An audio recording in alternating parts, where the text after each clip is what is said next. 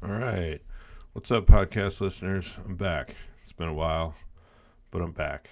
This will be episode 41. Today, I wanted to talk about galleries and the art business, the business of selling art.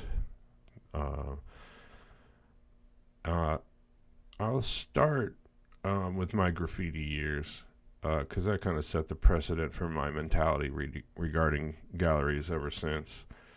In 1989, I started writing graffiti in Albuquerque, New Mexico, and it wasn't but maybe a year or so later that I befriended a graffiti writer from Brooklyn named Agree, and he had been fully engulfed in graffiti culture in New York City in the 80s and brought that mentality with him.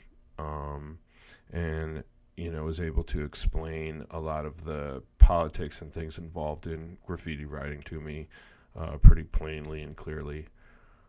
Trying to think.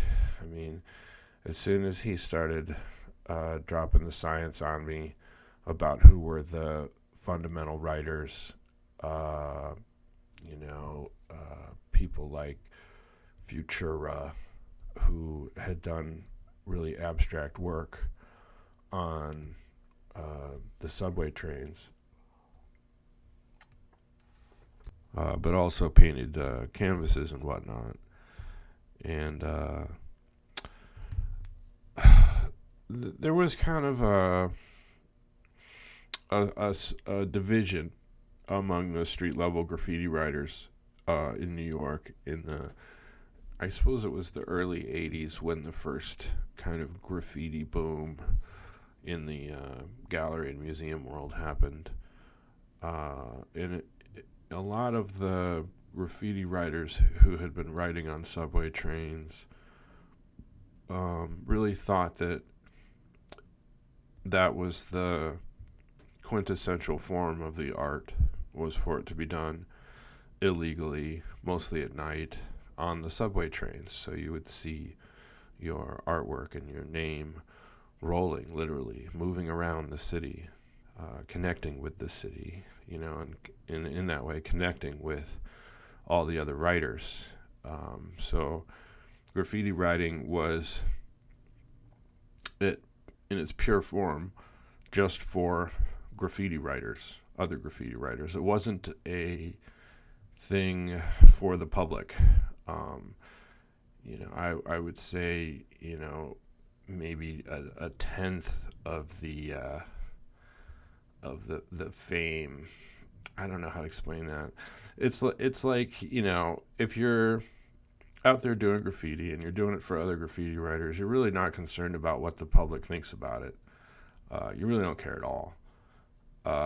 So when galleries started to see an opportunity to capitalize on the art form that was evolving there, they pitched, that we can be a step out of the subway system and out of illegality and into the comfortable world of white-walled galleries and making cash for your art.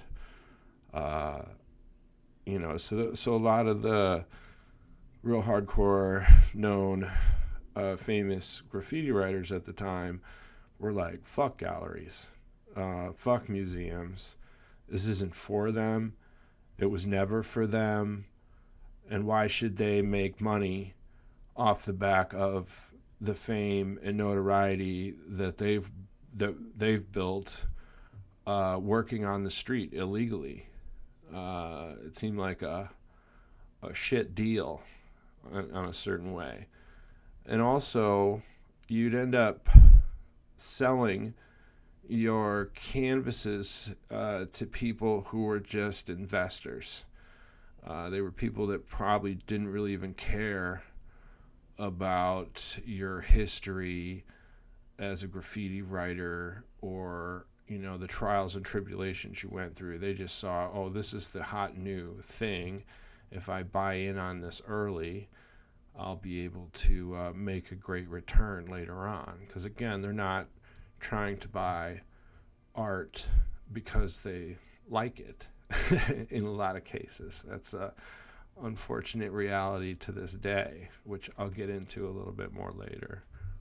So throughout the early 90s, I was writing graffiti and again getting schooled by Agree about all this kind of stuff about, keeping it real on the street or taking your stuff to the next level and taking it to galleries and museums and all that.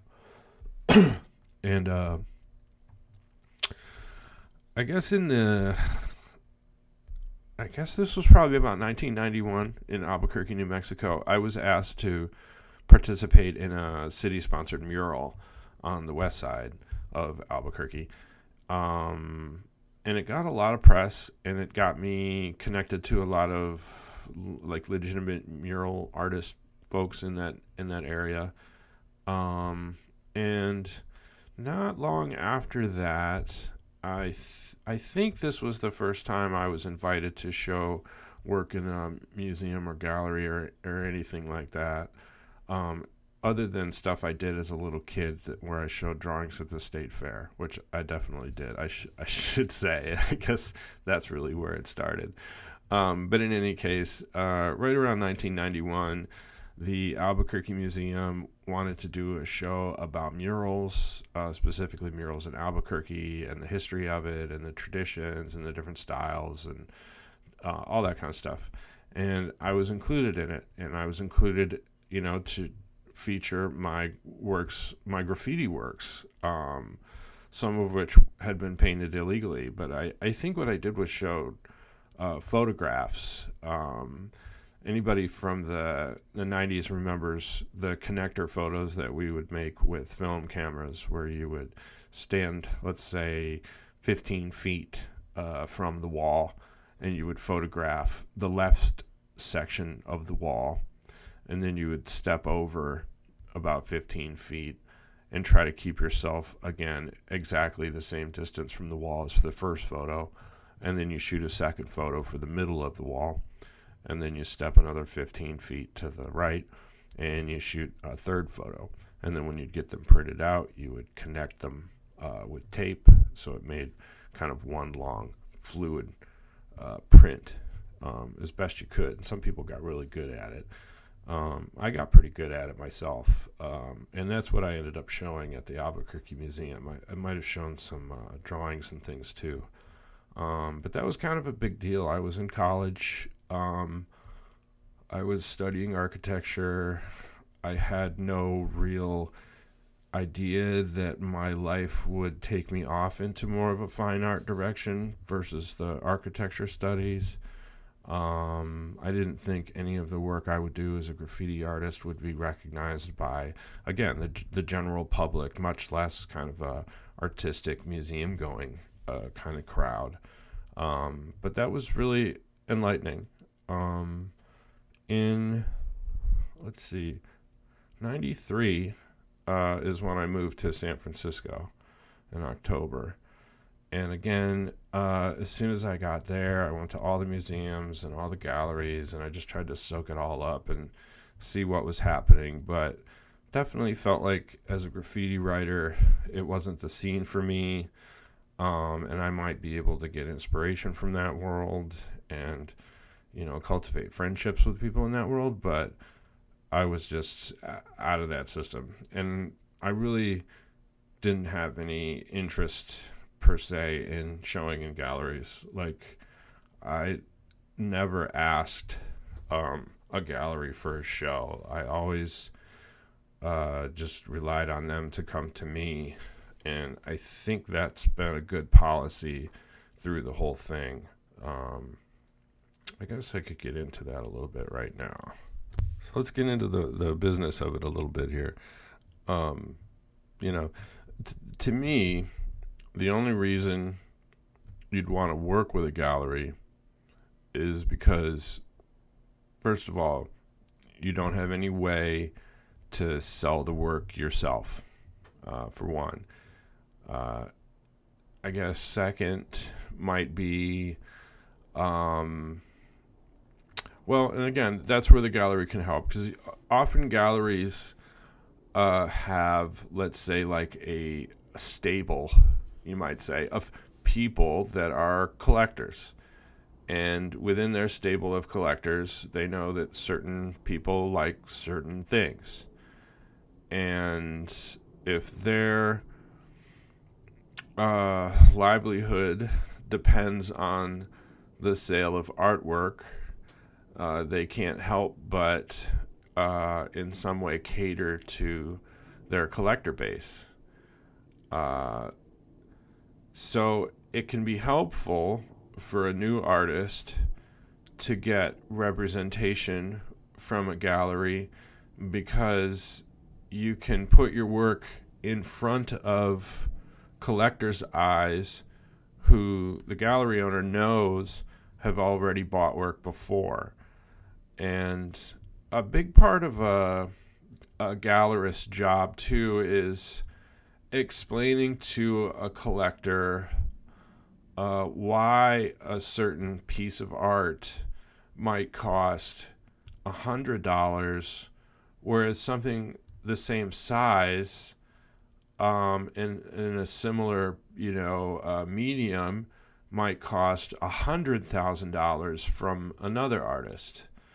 So there's a lot of like what I would think of as trust involved in that exchange, that the collector has to trust that the gallerist is being straight with them about the value of this thing, because really it might just be a piece of paper that's been marked with some ink. In the case of like what I do, it's just a piece of paper marked with magic marker. To be honest, I'm a magic marker artist. And you tell people, oh, this is made with a Sharpie, often people will laugh because it's not a fine art tool. It's a very cheap, utilitarian tool that I think everybody is familiar with just for writing on boxes and whatnot. It's so it can be, kind of funny to show people one of my drawings and tell them, oh, I get $1,000 for these. And they look at me like, what the fuck are you talking about? But again, it's just, value. And that will fluctuate. And again, if you're selling your art to your friends and you know that they can't really spend more than $100, that's a certain collector base. The thing with galleries is that they might be able to put your work in front of collectors who are used to spending, $1,000 to $10,000 on a piece of artwork, and often too, you as the artist might not have a lot of confidence in your work, but if you can find a gallerist that has confidence in your work and is able to sell it, I think that can be a wonderful arrangement between a gallerist and an artist. A big part of the art business is the percentage. It's really normal for the gallery to take 50% of the sale price of the artwork. Now, whether or not that's worth it depends on a lot of things. First of all, they're within their 50%, they should be covering framing, transportation of getting the artwork to and from the gallery, the shipping of sold artworks should be taken care of on their side. All promotional costs should be taken care of on their side. I'm trying to think what other kinds of stuff. Again, it's a tricky enterprise, because if you get, let's say, a solo show, which sounds fantastic, but it might take you, let's say, 6 months of diligent work to create enough pieces to fill a small gallery within 6 months. Now, during those 6 months, you might not be able to have a day job because you've got to work so hard on the art. So, that can be sketchy in and of itself to go for 6 months without having any money coming in. Now, some of the bigger, more famous galleries, once you're already famous and making money, they may, give you some money up front to pay for living expenses for 6 months to a year, so that you can just put your head down and create work, for the show. But again, it's because they have confidence that they can sell your work already. Now, for the the starting artist, where let's say it's your first solo show, you work for 6 months, you get all that work done, you put it up, you have a great opening, lots of people come, it's super fun. You're still broke. And then after 30 days, it turns out the gallerist wasn't able to sell anything because you don't have any sort of track record just yet as far as how much your work is worth or how fine it is, and you might come out of that, 7 months then later and find out that you don't get anything and you get your artwork back, which happens a lot, and I think that's why a lot of people will try to jump into the art game and get a gallery show, and the first one will flop like that, and they just flat out can't afford to just keep pounding through. That's why a lot of people, especially, trying to jump into doing art full time, you're still going to have your part-time job and or full-time job, frankly, and doing your art on your side and just trying to plug away at it as much as you can and give it its due. That's a big part of, the bummer of the whole system is that you might start a body of work and you might not see a nickel coming back for, could be 8 months in total, before you see any money. And again, people these days are kind of living month to month, paycheck to paycheck, and to go that long and not have anything coming in. The other thing that galleries want is exclusivity. Of course, they don't want you selling to other galleries, which can really end up fucking you too early in your career when you've already agreed to work with a certain gallery that gave you a break, but really can't sell your work worth a shit, but loves it, and you're getting opportunities from other galleries that could probably actually sell your stuff. So inevitably, it leads to broken relationships, and that's the business of it. Unfortunately, if you've got to make money, that's just how it goes. You've got to kind of move on from one opportunity to the next. I think on a certain level, the loyalty that some artists, especially around me, have shown to galleries that really never did a great job for them. I don't see the intelligence in that. But to each his own. So again, in the 90s in San Francisco, there was a lot of art stuff going on. There were some graffiti artists even that were transitioning into the gallery world and the museums. In particular was Barry McGee, who writes Twist. In the early 90s and mid 90s, he was just killing it in the museums and whatnot, and kind of has continued to kill it in that scene. Interestingly, though, with him, he seemed to exploit the museum system more than the galleries. Museums are different because they make their money by selling tickets, not selling the actual artwork. So often you'll negotiate a flat fee for the show and write out a contract, and that's that.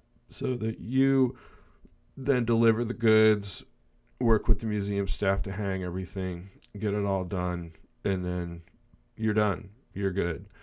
And at the end of the run of the show at the museum, you'll get the work back.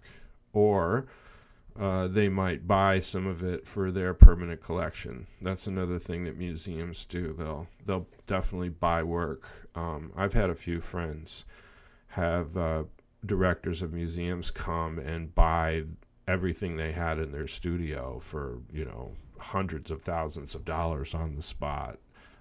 That can be a really wild thing to see. From my perspective, as kind of more of a street level graffiti guy, thinking I'll never really make any money doing anything, at least with that galleries and museums. I wanted to, let's see, I really didn't do any shows. Again, it was this whole thing about the street level graffiti not really, maybe it's not supposed to be in museums and galleries. So I was really sticking with that kind of. And in 1994, I was invited over to the offices at High Speed Productions, which makes Thrasher magazine. But at that time, they were founding Juxtapose art magazine. And I think this is just a good example of where things were at between the graffiti world and the gallery world at the time, because I met Robert Williams and his wife that day, and they were just talking about what kind of art they were going to put in Juxtapose, and some of the people from Thrasher invited me over to talk to them maybe about including graffiti in Juxtapose, and Mr. Williams was completely against it. At the time, he really hated graffiti. I think it was just, in LA, it got so tagged and so destroyed. I'm sure it just really pissed him off as kind of an old-timer, and also a fine artist, that tries to make really beautiful things, and here's all these teenage kids just writing garbage all over his beloved city. But I, of course, stood up for the writers, the style writers, the people that were doing really intricate pieces, and the whole culture of style writing all over the world, and was like, I think it's kind of stupid if you're going to start a new art magazine that's going to feature art outside of the usual gallery and museum system and not include graffiti. That just seems stupid. They did fight me over it for a long time, but eventually, I think maybe even within the first year of Juxtapose's publication, that they started to include some graffiti. But again, it was just these very different scenes. In around, I guess this was in the late 90s, I had a friend named Damon Soul, still a good buddy. He was doing, I think he was the one that was the initial connect on this, but he was showing drawings in frames, small stuff, in a really, really nice hair salon frequented by women. Really wealthy women that were spending, hundreds and hundreds, if not thousands of dollars on their hair and like spa treatment and stuff. And the girls that owned the place were really cool and down with us and would go drinking with us and shit, and thought, the kind of street level artist people were cool. And they were like, can we put some of your artwork up in our salon and see if some of these ladies want to buy it? And sure enough, it hit. It was great. The ladies were mostly buying our drawings for their teenage sons, which was really cool because, we were still, that's the thing. It was early on. Nobody had really given us nobody was trying to hand us out art shows and stuff. We were doing these really I remember we did a show at a bar in the Tenderloin. That was, I think, just a one night thing. Those were those early years. It was really a new thing. We even at that point, at let's say 99, I'd been in San Francisco for 6 years and really hadn't cracked the gallery scene just yet. And again, I wasn't all that interested, to be honest. In 2000, I was living with Damon Soul, and he was like, "Hey, do you want to go to a Fecal Face party?" And I was like, "Fecal Face? What the fuck kind of party are you taking me to, bro?" And he's like, "Nah, it's this arts website, and they throw parties, and all the artists, it's cool. It's a great place to meet new people and put a face to the work that you've seen on the street and that kind of thing." And I remember going, and it was super poppin'. I met so many people at that first Fecal Face party that I went to. A lot of people that ended up becoming the A-list of the gallery world even today. But again, we were still kind of on the fringes as the graffiti kids. On my exhibitions list on my website, it goes back as far as 2000. And that's where I can kind of get a little specific about my history, but also kind of gives a little anecdotes about how those things went down and how the gallery world operates differently from back then, and try to give you a sense for how it changed and how the old way of thinking about galleries and museums is really kind of outdated. But in any case, in February of 2000, I did a show at a place called Juice, which was like a graphic design firm. It wasn't even like a official gallery at all. It was just these group of guys that were really fucking cool and were doing really cool ad campaigns for different skate brands and action sports stuff. And they were super friendly. They had a cool pool table in the back and didn't mind if you smoked weed inside, and it was fresh. And they had a lot of wall space within their office, separating different offices and spaces within the building. So and it was kind of an open plan, so you could have a few hundred people in there and it wouldn't get too crazy. But that was a really big show. I remember I showed with it was a show of artists' sketchbooks. It was called Sketch. And so each artist showed a book that was bolted down on a pedestal so that people could flip through the book. And then there was an artwork above each person's book, that might relate to the book or not. But it was a super A-list. I remember Chris Duncan was in that show. God, there was so many cool people in that show. But that was super poppin'. Again, not a real gallery per se. I think they might have given us all the money from the sales of the artwork, simply because it was a design firm and they already had the rent covered for the space, so they weren't relying on the sale of the artwork to pay their rent. And I think that's another huge issue to consider when considering which galleries to represent you. There's a lot of galleries that are owned by wealthy people, basically, that can afford to just rent a blank space to show artists. And often they feel like they're doing the art world a big favor by breaking new artists, and but in the end, because they're not relying on the sale of the artwork to pay their rent, they don't really have any vested interest in selling the artwork. They have like the least amount of hustle and sales pitch to people. They just flat out they can do fine if they don't sell any of your artwork.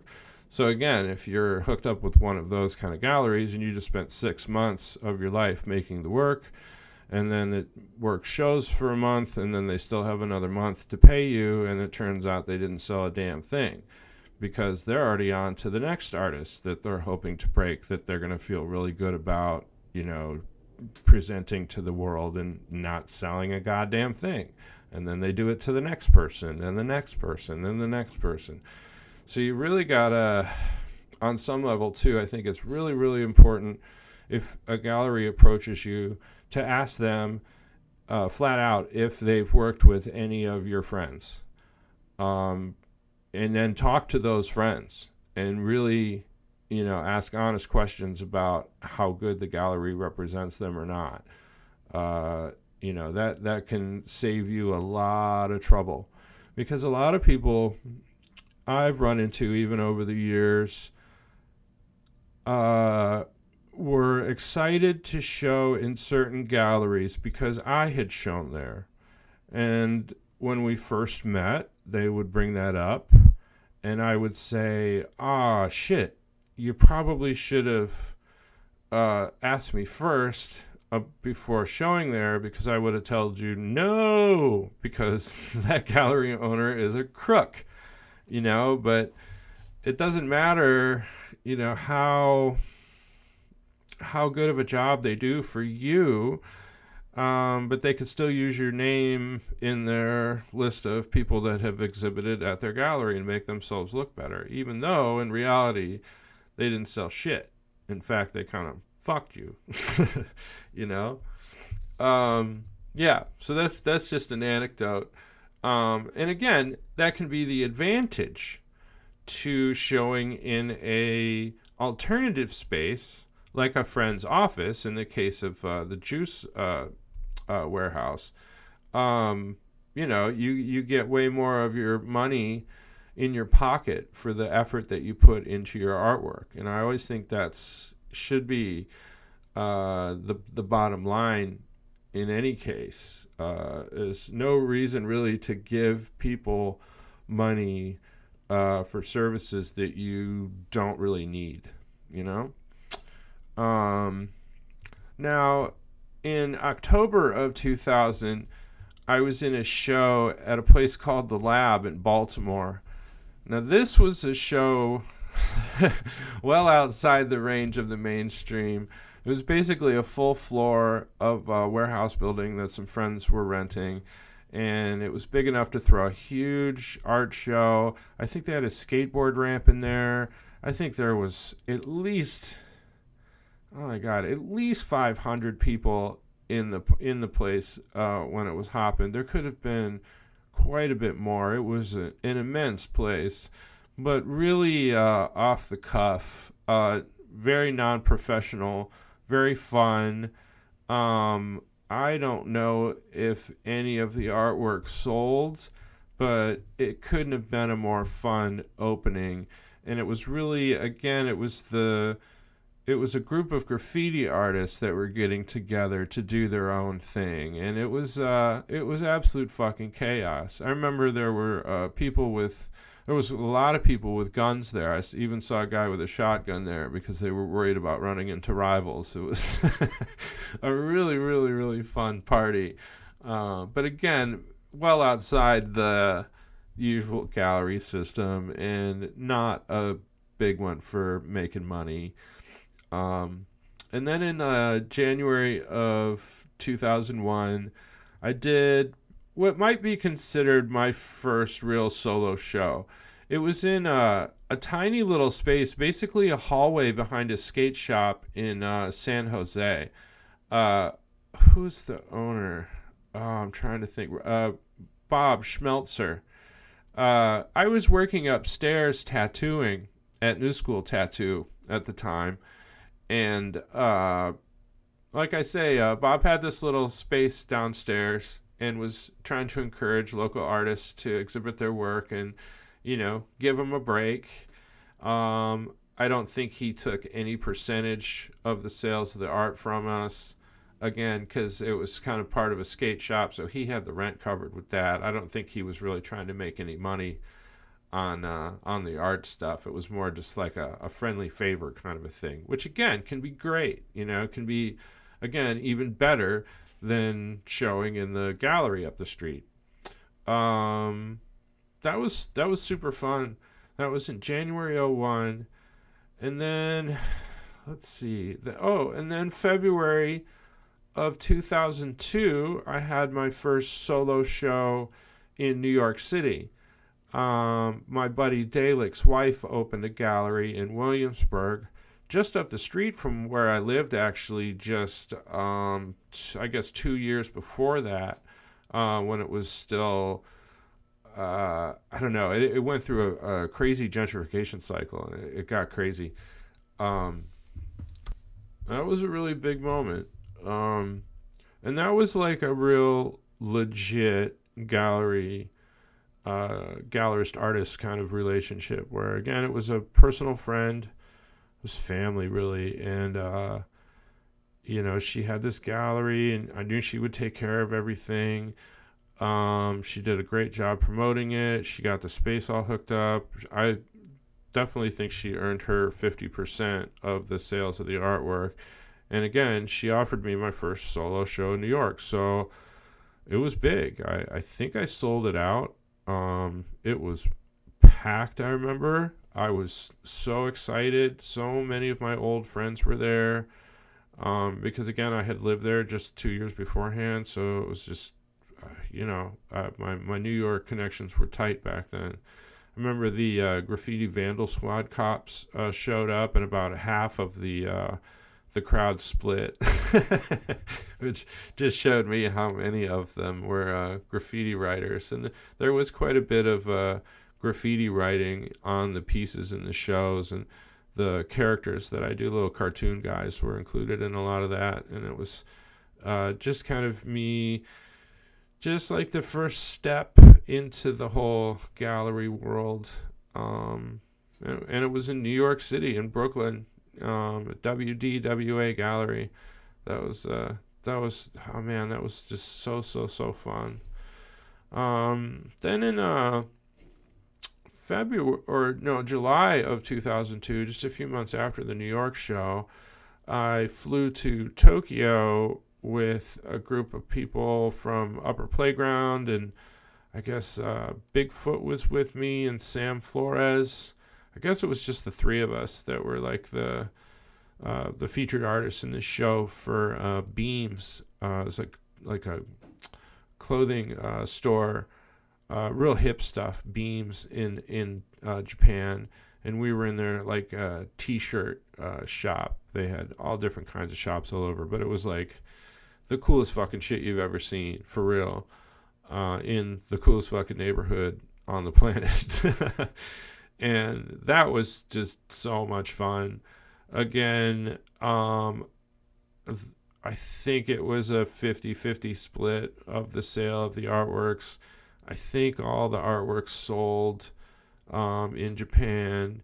And, we were given a hotel room. They flew us out. They paid for all our travel expenses, food, everything. So that was like an absolutely fantastic kind of first experience doing a show internationally. And it wasn't a solo, so I was able to kind of, it wasn't all on me. I had Bigfoot and Sam with me, and we had such a fucking good time. That was that wasn't even my first time to Japan. I think I'd already been there once or twice before, but it's definitely a place to go if you're an artist and you can get a good show and good representation in Japan. It's definitely worth checking out. The Japanese folks are very, very savvy about art and knowledgeable, and they're down to spend a lot of money if it's quality. It's just so fun. Let's see. After that, I started doing shows at 5024 SF in July of 2002, which was the Upper Playground Brands gallery in Lower Haight down on Fillmore Street. Kind of a legendary place in our scene. Matt Ravelli was running the show, and he had a real, I don't know, he just loved what we were doing, like more kind of street level stuff, not so much of that like fine art world, and it just clicked, and we did. I ended up doing lots of shows there, and they were always on the level. I think again it was a 50-50 split of the sale of the artworks, which was fine. They did a lot to promote. They really hooked us up nice. If we ever needed any Upper Playground stuff or anything, it was on the house, man. That was a super good year. A good deal, and it ran for years and years and years. Now, in August of 2002, I did a show in Denver with Andy Howell and Sam Flores. There might have been one other person, but it might have just been the three of us. I had never worked with the gallery, which was called Revolutionis. I don't know if either of the other guys had either, but we were excited just to get together and do a show in Denver, of all places, too. In 2002, Denver was a much different place than it is now. But it was still hip and fun and cool and cold. We were there in August, so it wasn't too cold. It was nice. But in any case, it was supposed to be a 50-50 split. I think all of us sold out our artworks. And then we're expecting to get a check a good, 30 to 60 days after the show closes is usually what they tell you as far as payment goes, so they can collect from all the people that bought the artwork and get it all together and just pay you in one big lump sum. But in this case, the gallery owner took all the money and literally bounced, like fell off the face of the planet, left Denver, gone, completely gone. Nobody had any idea how to get a hold of them, nothing. All of our artwork gone. I think people were able to get their stuff that they paid for, but we never got any money. And that was a rough one to eat, to learn, like, damn, these people can just burn you. And because we weren't from Denver, none of us, we didn't really have any way to kind of follow up on it and try to, like, catch this fool slipping. To this day, I don't know where that person went, what happened. If somebody in Denver remembers that story and those people, I'd love to know what happened with that, and I'd still love to punch the curator in the face. In February of 2003, I did I was part of a group show at DSL, the 55 DSL store in New York City. I think it was arranged through my basically my publisher, I suppose I would call him, Roger Gassman. And I think in that case too, I got the majority of the percentage of the sale of the artworks that I had there. I don't even know if anything sold. It was more of like a promotional thing. They paid to fly me out to New York City to do the show. I think I DJ'd vinyl that night too. And they put me up in a hotel for a few nights, so I was able to hang out and see my friends. So in that way, I wasn't too worried about selling the artwork and stuff because they had put up so much money, to get me there and whatnot. So, I felt like it was a worthwhile deal. Then in March of 2003, I did a show in Washington, D.C. at the MoCA, D.C., the Museum of Contemporary Art, District of Columbia. That one was definitely curated by Roger. He had a big hand in putting together really interesting things. I believe that show was me and Espo and Oh, what the heck was his name? Oh, there were two other artists that I just can't think of their names offhand right now, but they were really, really fun. Remember, we had a hell of an adventure that night, and one of the guys was into taking pills, and he had a handful of literally 20, 25 different colored pills, and he threw them all in his mouth at once and washed them down with vodka. And I thought I was going to watch him die right in front of me, to be honest. And he was fine. I had never seen anybody that could eat so many pills and not straight up die. But that was really fun. Roger was always good as far as taking care of money, earning his 50% of the cut. I think he paid for the expenses to get us out to DC, the hotel, all that kind of stuff. I think we even stayed at his place in Maryland one of those nights. But that was a really good experience. Which was the next ones? I did a bunch of group shows through 2003. I did one in Portland, then I did one in Chicago. Then I did another one in January of 2004 in San Francisco. The thing with group shows is,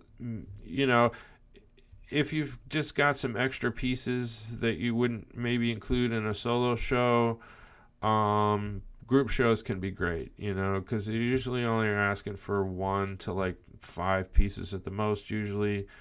So it's kind of a minimal investment. Again, if they don't sell the work, it's only a few pieces that you had tied up in them. It's not like a solo show's worth of stuff that you kind of got screwed on.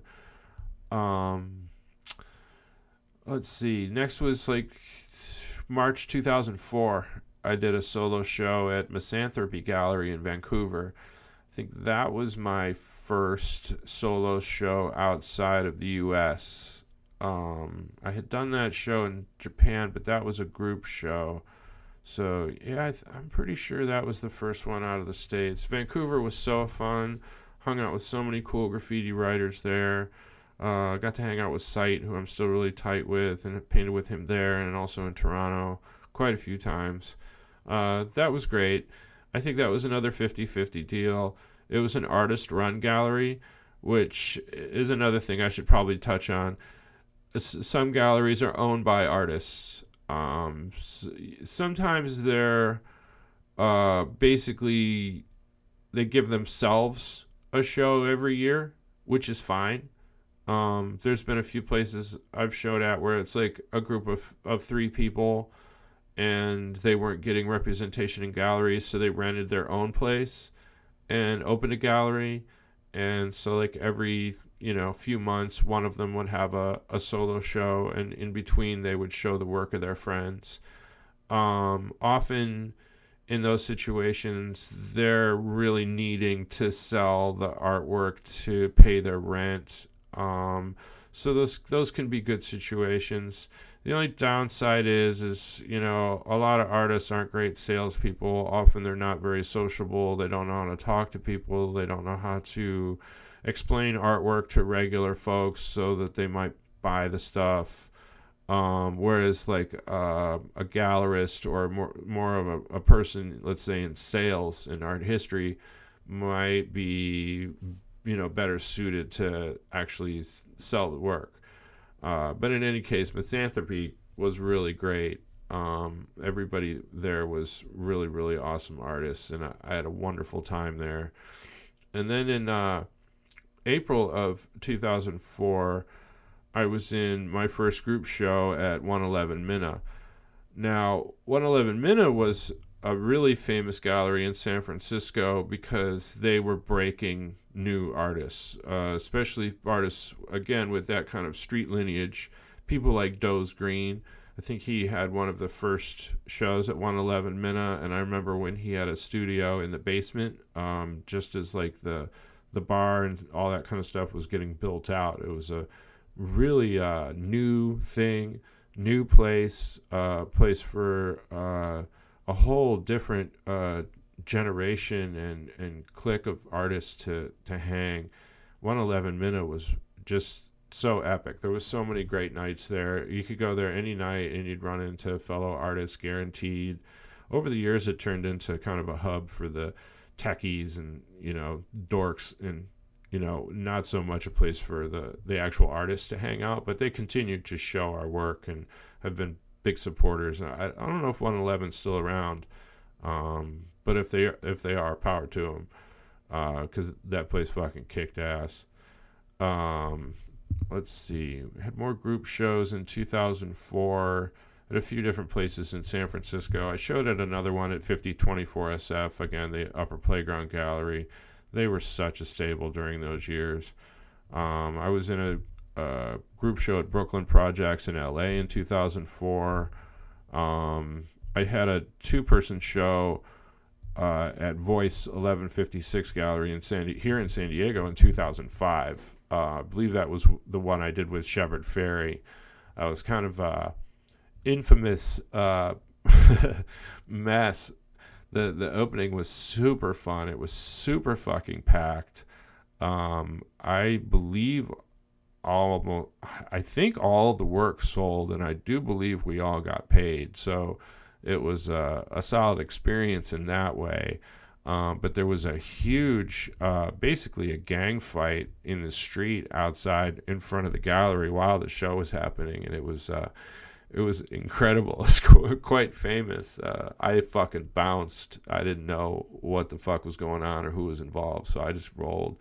But that was a wild one. San Diego shows out sometimes that way.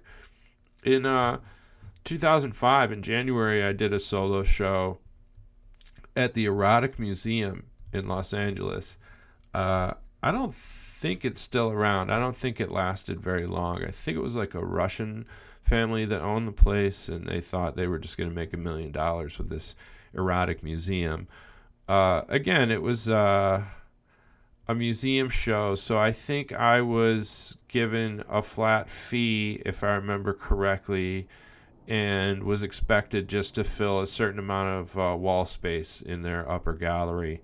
And I did a whole series of drawings of women in yoga poses. I guess women and men, to be honest. A whole series of them. And it went over really, really well. But again, it was nice because I just got, again, a flat fee. I did the show, and then at the end of it, I got all the artwork back. In 2005 was a big year because that was the year I did that show at the Erotic Museum, and then I had a solo show in Toronto at a place called Nomad. That was super fucking fun. That was in May. And then in July of that year, I did my first show in Paris at a cool little streetwear shop called Royal Cheese. And I really didn't know much about the shop at all. I think some friends had said they were cool and that I would get paid and it wouldn't be a problem. And that was really, really fun. I think that would have been my first solo show in Europe. And again, it was just in this little store. It could probably fit like maybe 15 people inside the store to look at stuff at one time. So most of the crowd of maybe 100 or so was out in the street. And it was a cool mix of graffiti artists and designers and fashion people and really hip. And man, it was just so fun. And it was, I knew it was going to be a stepping stone. I just needed to get myself sort of introduced in France, and I hoped that things would get popping for me. Remember, I did a lot of press while I was there for that show, and so I had artwork in French magazines there for quite a while afterwards. And then in November of 2005, I did another solo show in Culver City at Lab 101 Gallery. Now, this is one of those situations I was mentioning earlier where the gallery owner had some money and didn't really need to sell the artwork to pay for the space. So I don't think, man, I don't really remember how well it sold. To be honest, I think she may have sold all of it. I think she did. And I remember getting paid and everything was cool. But I did have other friends that showed in the same gallery, and the gallerist was unable to sell the majority of the stuff, and it was kind of a bummer deal, you know? It was another one of those things where I had a good experience, but if a friend had asked me, hey, should I show with these people, I would have still said no, even though I had a good experience, because in general, I think, you know, among the other people that were there, they didn't. I think I chalk it up to the fact that I had already established a really, really good following in Los Angeles. Even today, a lot of my, I know a lot of, statistically, my followers are in the Southern California area. But in any case, let's see, then in 2006, okay, so just the next year, I was invited back to Paris, this time by Colette, which was the premier, coolest fucking store in Paris, period. Like, all the cool shit. Music, books, fashion, electronics. They had a cool little cafe in the bottom. They had, like, the third floor was like haute couture. I remember seeing Karl Lagerfeld hanging out. It was crazy. And it was so fun. And it was all coordinated by this girl, Sarah. And Sarah had just a really great eye for cool things and was really keen on, especially like what was happening in America. Like, I remember finding stuff at her store that, you know, was made in the States that I didn't even know existed. Like, somehow she had her finger on the pulse of all that shit. Was really impressed. I had a wonderful show at her store. I painted the stairway, I remember. I met Fafi at that show. That was just so fun. And I think what I exhibited was photographs of some homegirls in Albuquerque that I added. I drew tattoos onto them, which became a series that I continue to this day, actually. But again, that show was super. Sarah paid for so much, like the flights. She put me up in a really nice hotel right on Rue Saint-Honoré, where the shop was, which is just crazy expensive, super fucking nice. And yeah, it was just an absolutely wonderful experience. And I think, you know, also because I had done all that press in France, you know, a lot of those magazines traveled all over Europe. So just 2 days after I had the solo show opening at Colette, I had an opening in London at a gallery called Best. And that was another really great situation. Again, the space was kind of small, but it was fine. It was really cool. I did a big wall painting of a skull with a bunch of lettering behind it. Hundreds of people came. I fell in love with a girl. That was an awesome show. And again, I think that people at Best did their diligent best to get everything sold and get me paid, and everything was really cool. I remember giving them a thumbs up to a bunch of other artists that asked about showing at Best, and I was just like, yeah, they're good people. Definitely do that.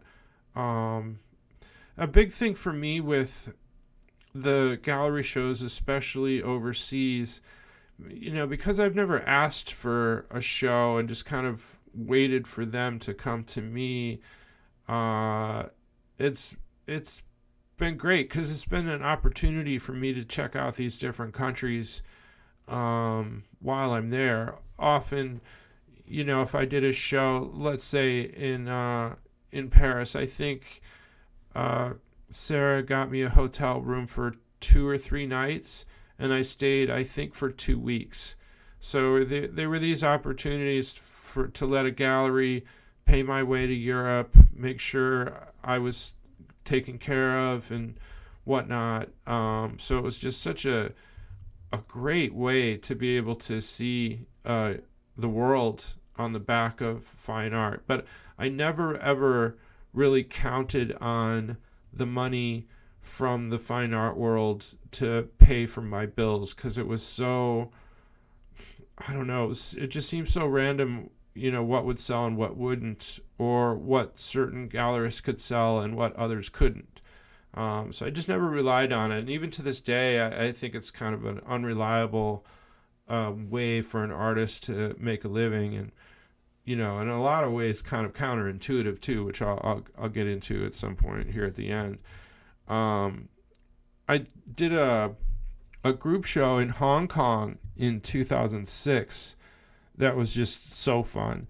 Again, I wasn't worried at all about selling the artwork or getting recouped on that at all, because the sponsor of the show, a fashion brand called Hysteric Glamour from Japan, flew me and I think 4 or 5 other artists out to Hong Kong to do a small gallery show that was accompanied a product release that we did. It was me and Pusshead and Stash, an Australian surf brand I can't remember the name of. I think Rockin' Jelly Bean. Was he in that show? He might not have been in that one. In any case, it was really, really fun. I was only in Hong Kong for like 3 days. Some of the most epic adventures of my fucking life. I'll get into that trip in specific at some point. But again, that was a great way to let the fine art and commercial world pay to send me to Hong Kong to check it out. I was an architecture major in college, and Hong Kong in particular was just outrageous with the skyscrapers. I was just blown away. Just a whole city of skyscrapers. It was incredible. Let's see. Then later in 2006, just like 2 months later, I had a big group show at White Walls Gallery in San Francisco. Now, White Walls was another volatile issue. Initially, when White Walls opened, it was operated by Andres Guerrero, and he was the one curating all the shows, like bringing in the artists, his stable of people who were all basically, I would imagine 90% of us came from a graffiti background, but all of us had a distinctive style of artwork outside of graffiti that we had been exhibiting, and it was our thing. And Andres was like, I've got this partner, Justin Giarla, and we're going to open a gallery, and I want you to show. And I was more than happy to. As long as Andres was at the helm and he was my contact, everything was fine. I always got the money for the artworks. It was no big deal. I could just go down there to the gallery itself and just grab a check and go have lunch with Andres, and it was just so fucking cool.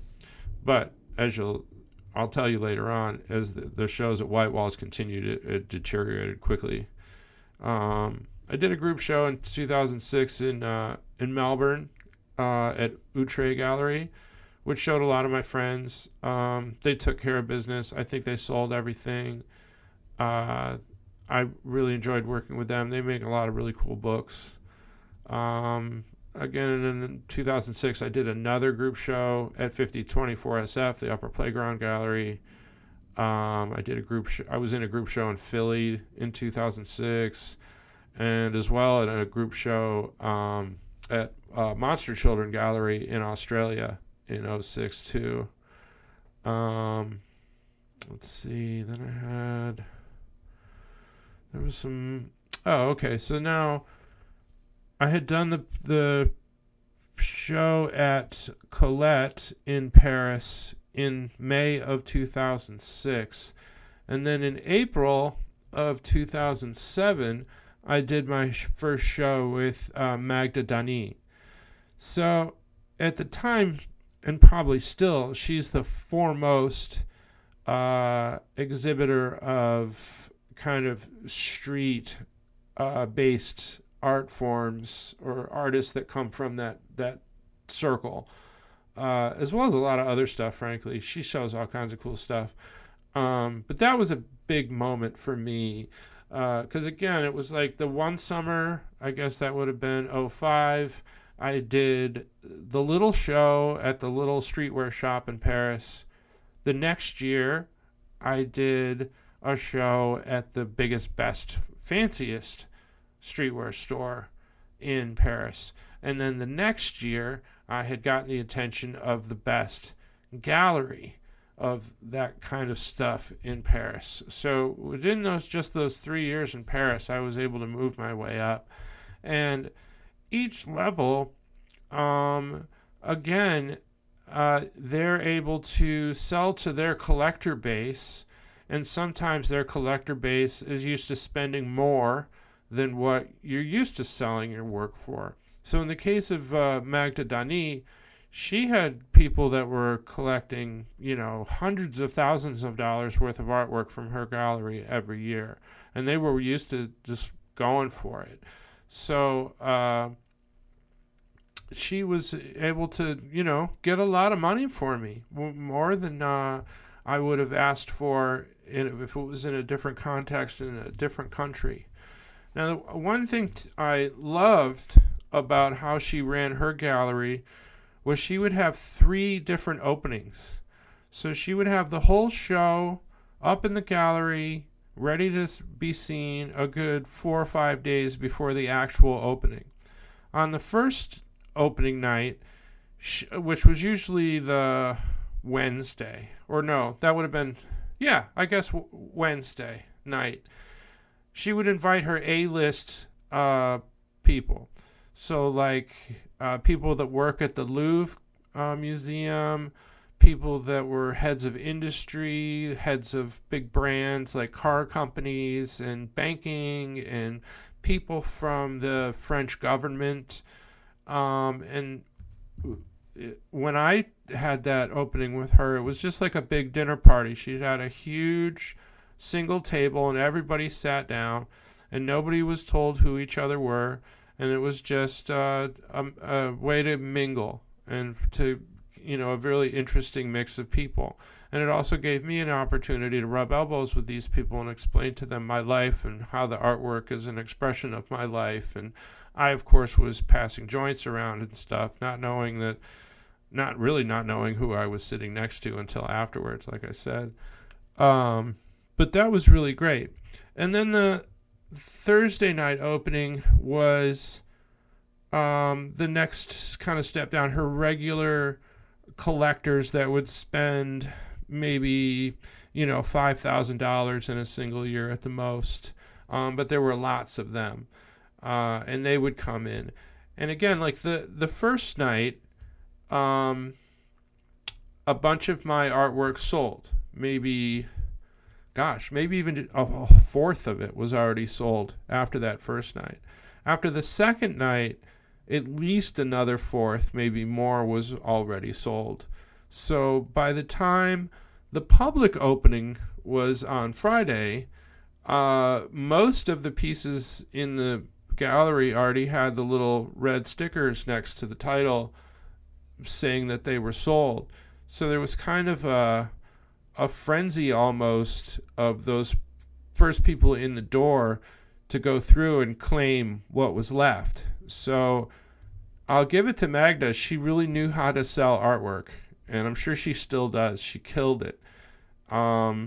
Really fucking killed it. I learned so much by watching how she operated. She also was really influential in us artists that worked for her in getting us published. She worked with Drago Publishing in Italy and did a lot of books with the different people that she represented, which was great because, those books get around and people see that. And I know a lot of people, the first time they ever saw my work was in one of my books and became fans for life ever since. So I think those are really important. Let's see. So I did April I did the show at Gallery Magda Dani of 2007, and then just a few months later, I was in a group show in Barcelona And again, they paid for the trip, the flights and the hotels and everything. I was in a show with maybe 8 or 9 other artists, if I remember right. If I remember correctly, the artworks that I showed sold and I was paid. Everything was cool. The tricky part with doing those shows back then overseas was getting paid, because I don't know when PayPal started, or those kinds of online transaction apps, but sometimes it was really hard. Sometimes you'd have to do an international transfer directly to your bank account, which could be kind of a pain in the ass, and they might have to try a few times. Sometimes you might have to wait weeks for a check to show up in the mail, international. Now it's a lot easier, but back then it was kind of an iffy situation.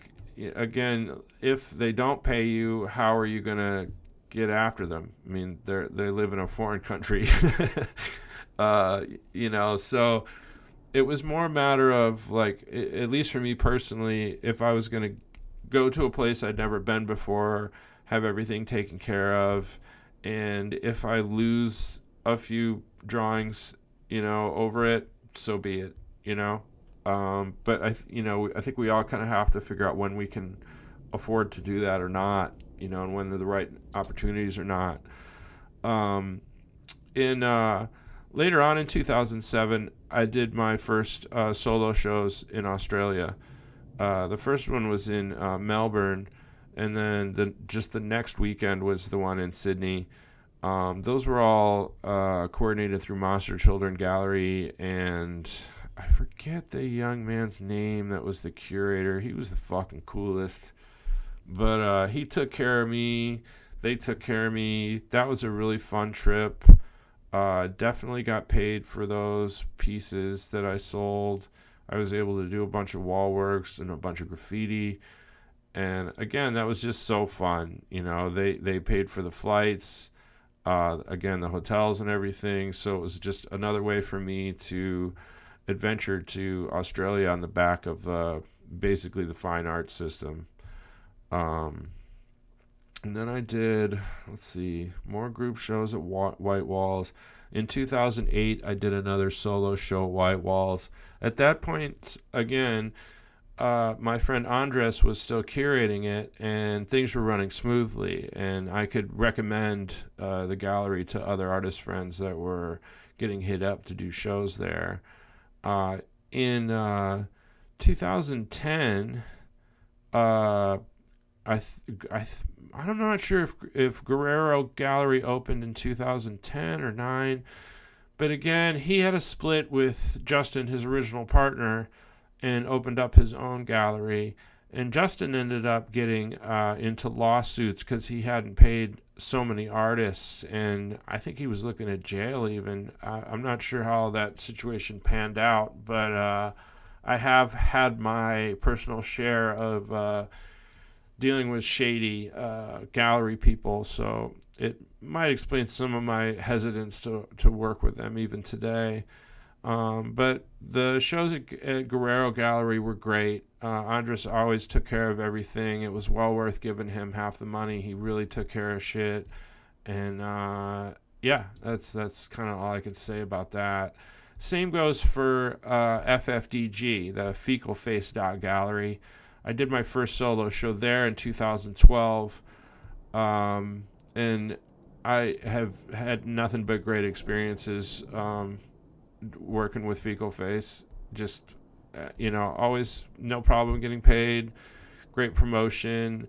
Felt like the 50% I was giving to the gallery was going to a really good place, and that's kind of that, So I did a solo show with them in July of 2012, and another one in February of 14, and then another one in February of 15, another one in February of 16, and I think 2016 is when FFDG finally had to close its doors. But I had a really good run with them, and I wish they were still around. In let's see. I guess in July of 2014, I had my first solo show at Black Book Gallery in Denver. I think I was living there by then, and my buddy Jeremy Fish had said that they were cool, and I've now worked with them for, I guess 8 years, and have always been dealt with straight. No bullshit. They sell the work well. They're able to sell to international collectors, which I usually just kind of don't deal with because shipping that stuff is a pain in the ass. But they've always been really, really great. I did my first solo there in 2014. I did another one in 15 and another one in 16. And I did another one in 17. Yeah, and then I did a 2-person show with Jeremy Fish there in 2019. And that's kind of where my list ends. I should say, in 2016, I did a show in San Francisco at ATAC Gallery. That's a tattoo shop owned by a friend of mine that I used to work with in San Jose. And that can be a good situation, again, depending on the need of the, or just, whether they actually come through and sell the work and make sure it gets to the collectors and stuff. Because in the case of ATAC, it was it's an amazing tattoo shop. So I'm sure there's no problem paying the rent just from the tattoo work that's going on in there. So that can be kind of a sketchy situation for an artist that's going to be showing there, knowing that they don't really have incentive to sell the artwork because they have to pay the rent with it, But it did work out fine. I do believe they sold everything and everything was taken care of. I showed with them a few times. I did a solo there in 16 and 17. Just those 2 years. I also had a great solo show with Interstate Gallery in Detroit in 2016 in November. I remember it was super fucking cold, but it was really fun. It was a big gallery. They encouraged me to do some really big pieces, which they were able to sell. Like, there was one, I think it was a 6 foot by 6 foot drawing, and they had it there for, I think, literally years. And they did eventually sell it and send me the money kind of out of nowhere, and it was a big check. And I remember being really stoked on that. I'm not sure if Interstate is around. I kind of doubt it is, but that was really good. Trying to think if there's other ones. Yeah, and that's kind of where I'm at now. So 2019 was that last show I did at Black Book with Jeremy Fish. Not sure. I'm not sure if I've done another show since then. Simply because I've got an online store. So in, I think 2000, what would that have been? Maybe 17 or 18 when I was living in Colorado. A friend of mine offered to build me a website in trade for some artwork. And he was able to set it up. I think it's on Squarespace and it's got an online store. And that was such a huge game changer because now I can just make a drawing and sell it literally within 10 minutes of finishing it. And I can ask for full value for the artwork, and I keep the full value. Now, the usual deal with the galleries is that you give them half. So if it's worthwhile for whatever reason to give them half, then it makes sense to continue to work with galleries. But if you're in a situation like I am where I'm able to sell my drawings within minutes without any gallery representation whatsoever, it really makes no sense to give somebody half of your money. So in the end, especially now that it's 2022, when I run into younger artists that are trying to get a break and are desperate to get shows in galleries, the first thing I ask them is if they have their own online store. Because if they don't, I think that's the first place to start. Not going around to galleries, showing your portfolio and whatnot. To be honest, I don't know if that ever works. Usually, gallerists already have a stable of, say, 12 to 15 artists that they work with regularly, that they make money on regularly, and they're really not trying to take on new artists. Something, to be, it should be pretty obvious. If your work is good and you've developed a great following and you're able to sell your work pretty easy, oddly, that's when galleries will sometimes come knocking, because they see that they can get in on that and make some money on your work, and they may make all kinds of promises about, the kind of collectors they can access and whatnot. But, again, if you already have your own online store, I still think that's the way to go. Even if, you're only able to sell something for $400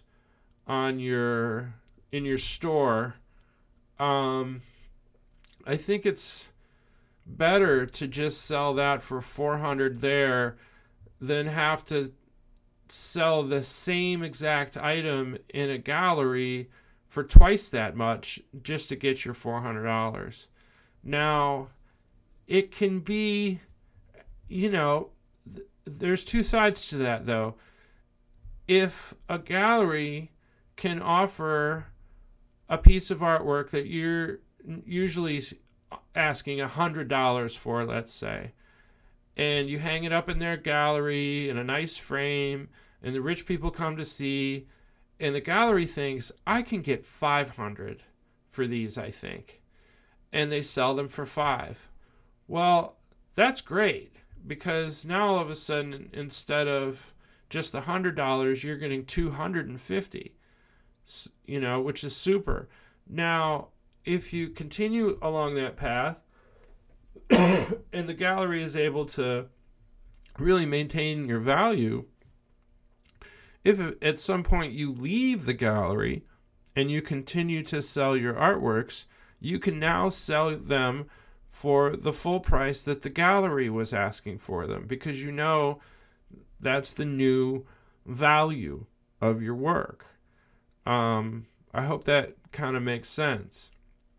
I'll give you another example about how auctions work. Now, I went to an auction that I was invited by my friend John Perello. He goes by John One. He's an artist from New York, but he's lived in Europe for most of his life, in Paris. Quite the Parisian guy. But he took me to an auction, and one of his paintings was up for auction. Now, it came up, and the bidding started, and it turned into a bit of a bidding war. And he explained to me as it was developing that one of the people bidding was his gallery, who had actually put the piece up for auction, which sounds counterintuitive, right? Like, why the fuck would this gallerist put up a piece for auction and now he's going to buy it back for way more? That doesn't make any sense. But check this out. So that's exactly what happened. Let's say it was one of John's paintings. I forget how much it was worth. Let's say it was worth $10,000. Through the bidding war, it ended up reselling for $15,000. So now it's set a precedent. It's on paper. It's official. This piece by this artist, painted at this size canvas, is worth $15,000. So now, if the gallery has 30 of his older paintings that are the same size in their back catalog, now when they try to sell those off, all of them now are worth $15,000. You see what I mean?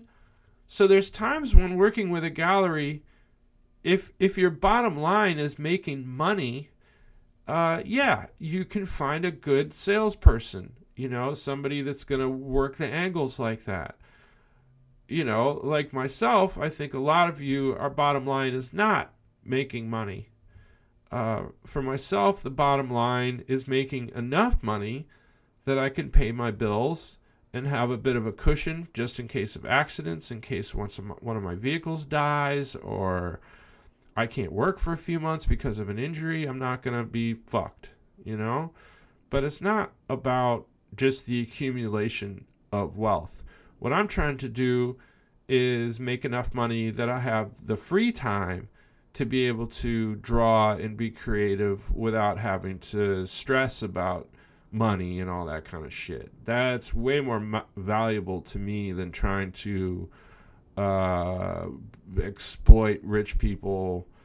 Also, like, as a graffiti writer, I'm always a little circumspect of the general population and people's tastes.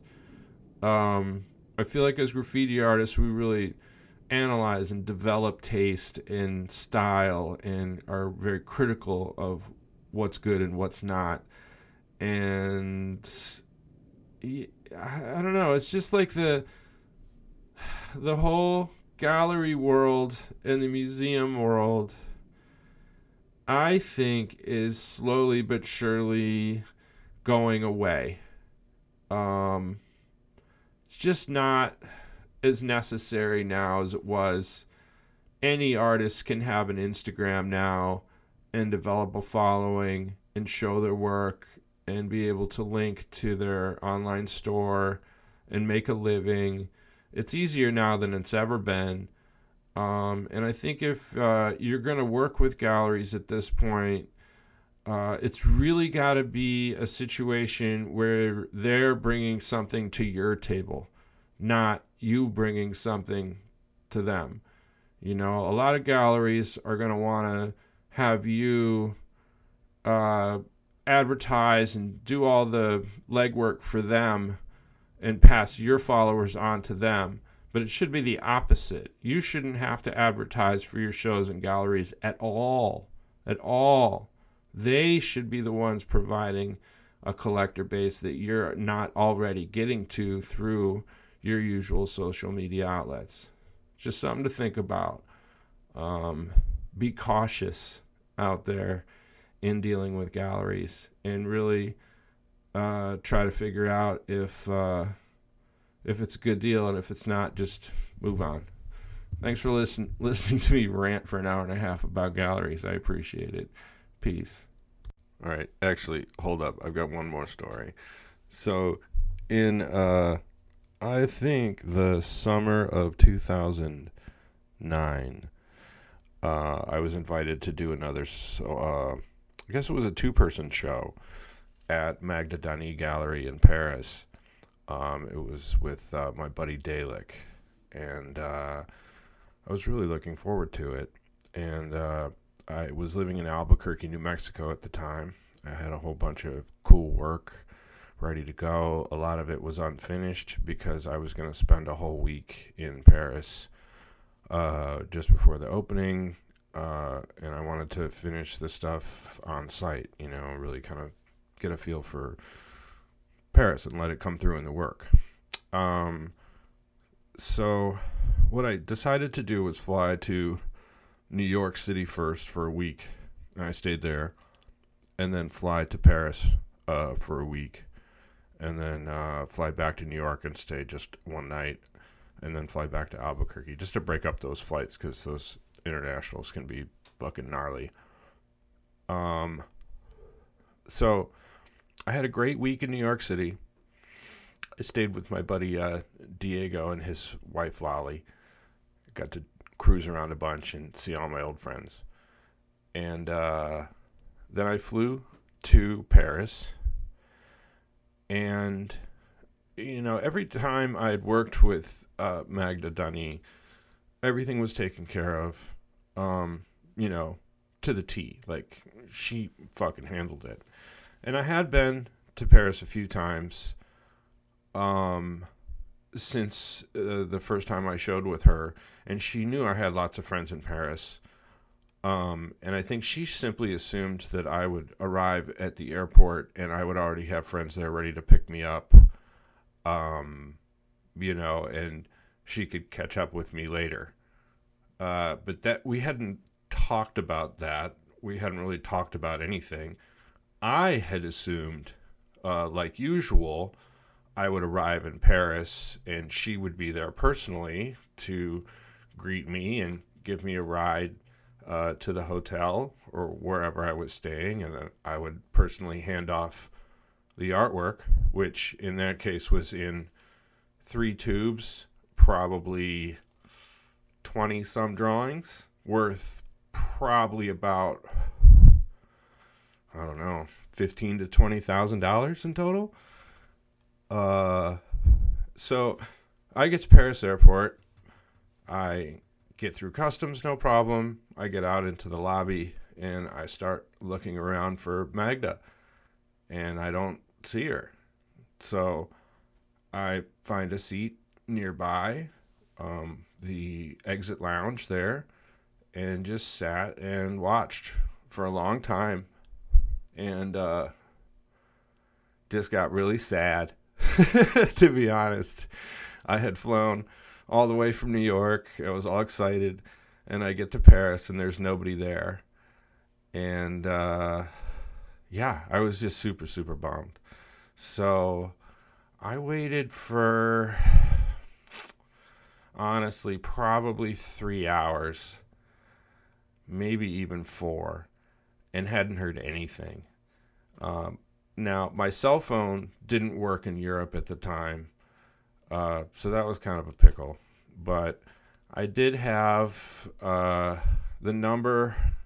I had the forethought, as someone who's old enough to remember pre-internet, I had written down 2 phone numbers, one for the gallery and one for my friend Alex that lives in Paris.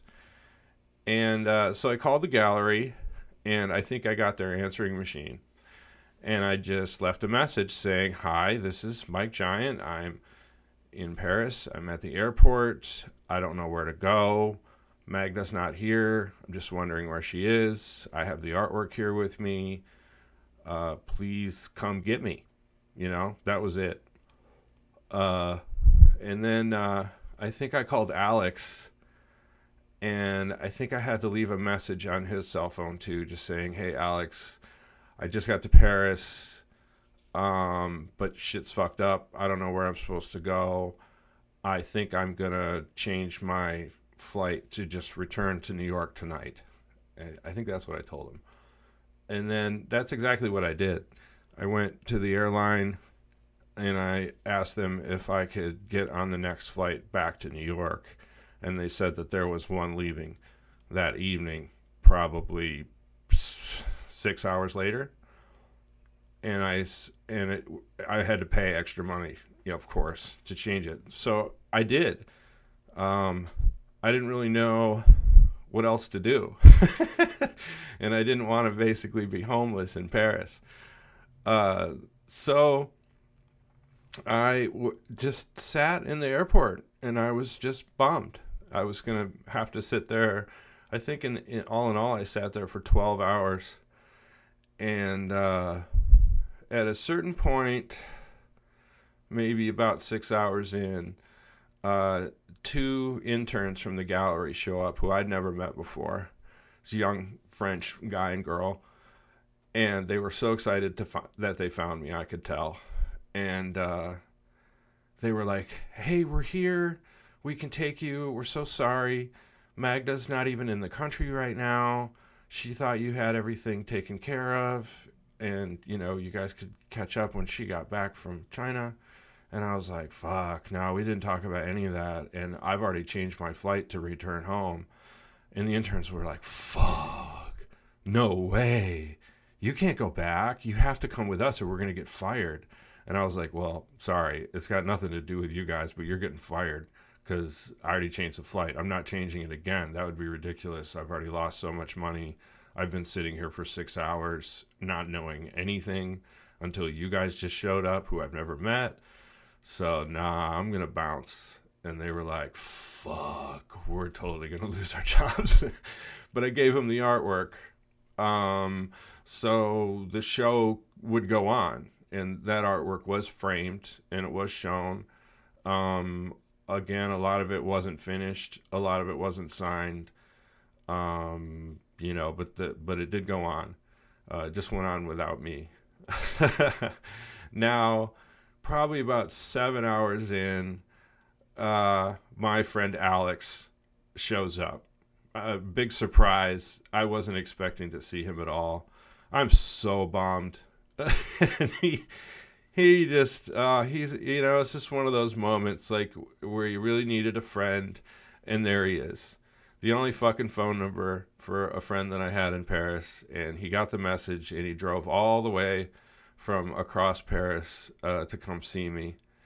And of course, he begged and pleaded with me just to stay in Paris and just stay with him for the week and fuck the gallery and fuck all of it, you know, and just hang out with him, like, because we're tight, you know. And I was just like, dude, I'm sorry. I got bummed and mad, and I changed the flight. So he's like, all right, well, come outside with me to the car park. And so we went outside, and we were arm in arm and just so stoked to see each other. We were so looking forward to hanging out for that whole week. And we got to his car, and he had a big fucking blunt rolled. God bless his heart. And we got super fucking baked in his car and had a good laugh and kind of calmed down from the whole situation. And he's quit pestering me about staying in Paris and understood, you know, I had my integrity or whatever, and was just like, fuck this, I'm going back. And we had a really, really good chat, and it was awesome. I was just so pumped to see the dude. And anyway, so he split. He had to go home to his family. And that night, I boarded a flight back to New York City, just like that. And got back. It was an overnight flight. I arrived in New York City in the morning. I remember turning on my cell phone once I was back stateside and immediately called my friend Diego and was like, hey, man, is your air mattress still got air in it where I was staying before I left for Paris? And he was like, yeah, actually, like, where the fuck are you? You know, I thought aren't you in Paris? And I was like, nah, dude, I'm back in New York. He couldn't fucking believe it. Just laughed his ass off and was like, yeah, of course. You know, how long do you need to stay? And I was like, a whole nother week. And he was like, no problem. So we met up that night, and I told him the whole fucking story. And I actually had a really, really good time in New York City because everybody that I knew thought I was in Europe and thought I was out of cell phone service and probably internet as well. And so I was just off the planet basically for the whole week. So I spent that week in New York City and really barely told any of my friends that I was there, and just enjoyed myself kind of being alone and going to museums and galleries and parks and whatnot. And I was stoned the whole time. It was a really, really good trip. I wasn't too mad that I didn't pull off the Paris trip, you know. And needless to say, you know, I haven't spoken with Magda Dani since that whole debacle in the airport there. But if any of you are interested in showing with her, I can vouch for her. She's awesome, and she'll take care of you. I just had that one fucked up instance, but it's one of the best gallery stories that I have. I hope I can save this on the end of this podcast. Thanks for listening.